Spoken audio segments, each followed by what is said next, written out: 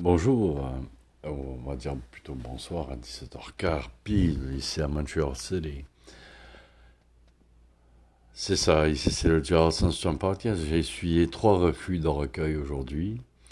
Bon, dont un me dit, c'est en anglais. Un me dit, We see you as a poet. On te voit comme poète. Bon, ça va, bon, c'est encourageant, etc.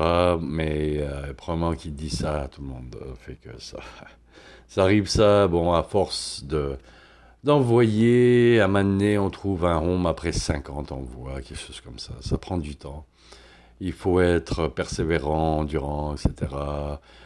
Optimiste aussi pour tous ceux qui font de la poésie et qui persévèrent.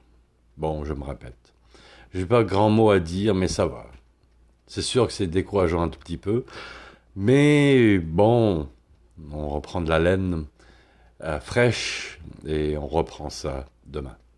Maintenant, voici Être son Legault.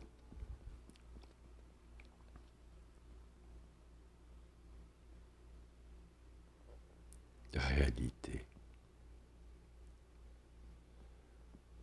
Il ne voulait pas faire payer le contribuable pour des fils électriques souterrains, trop onéreux. Être comme lui. Après la tempête qui sévit au printemps 2023, qui priva de surcroît 500 000 Québécois. Un point dépensé en aval. En amont, plus d'urgence, il n'y a pas dans la caisse. L'argent.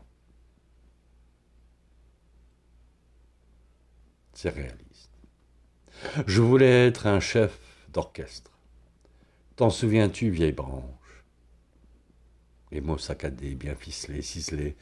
Une forme de symphonie de syncopisation, comme la creste, une extase de Kafka. Est-il possible de dire tout? Ce qu'il y a gerbé dans une vie, ça m'étonnerait. L'œuvre d'un être est-il achevé à la fin de sa vie, peut-être? Bien que oui, peut-être bien que non. Question à méditer.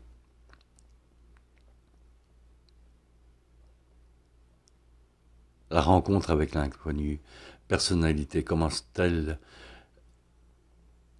toujours avec la bonne humeur? Première version est la fondamentale.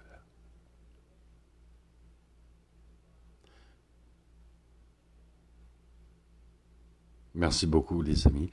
Ah oui, quand même, je finis sur une bonne note. J'ai été publié dans un site web. Donc, il y a quand même une victoire, ce qui est déjà bien. Si vous voulez aller regarder, c'est le Baha'i Online Library. Chase.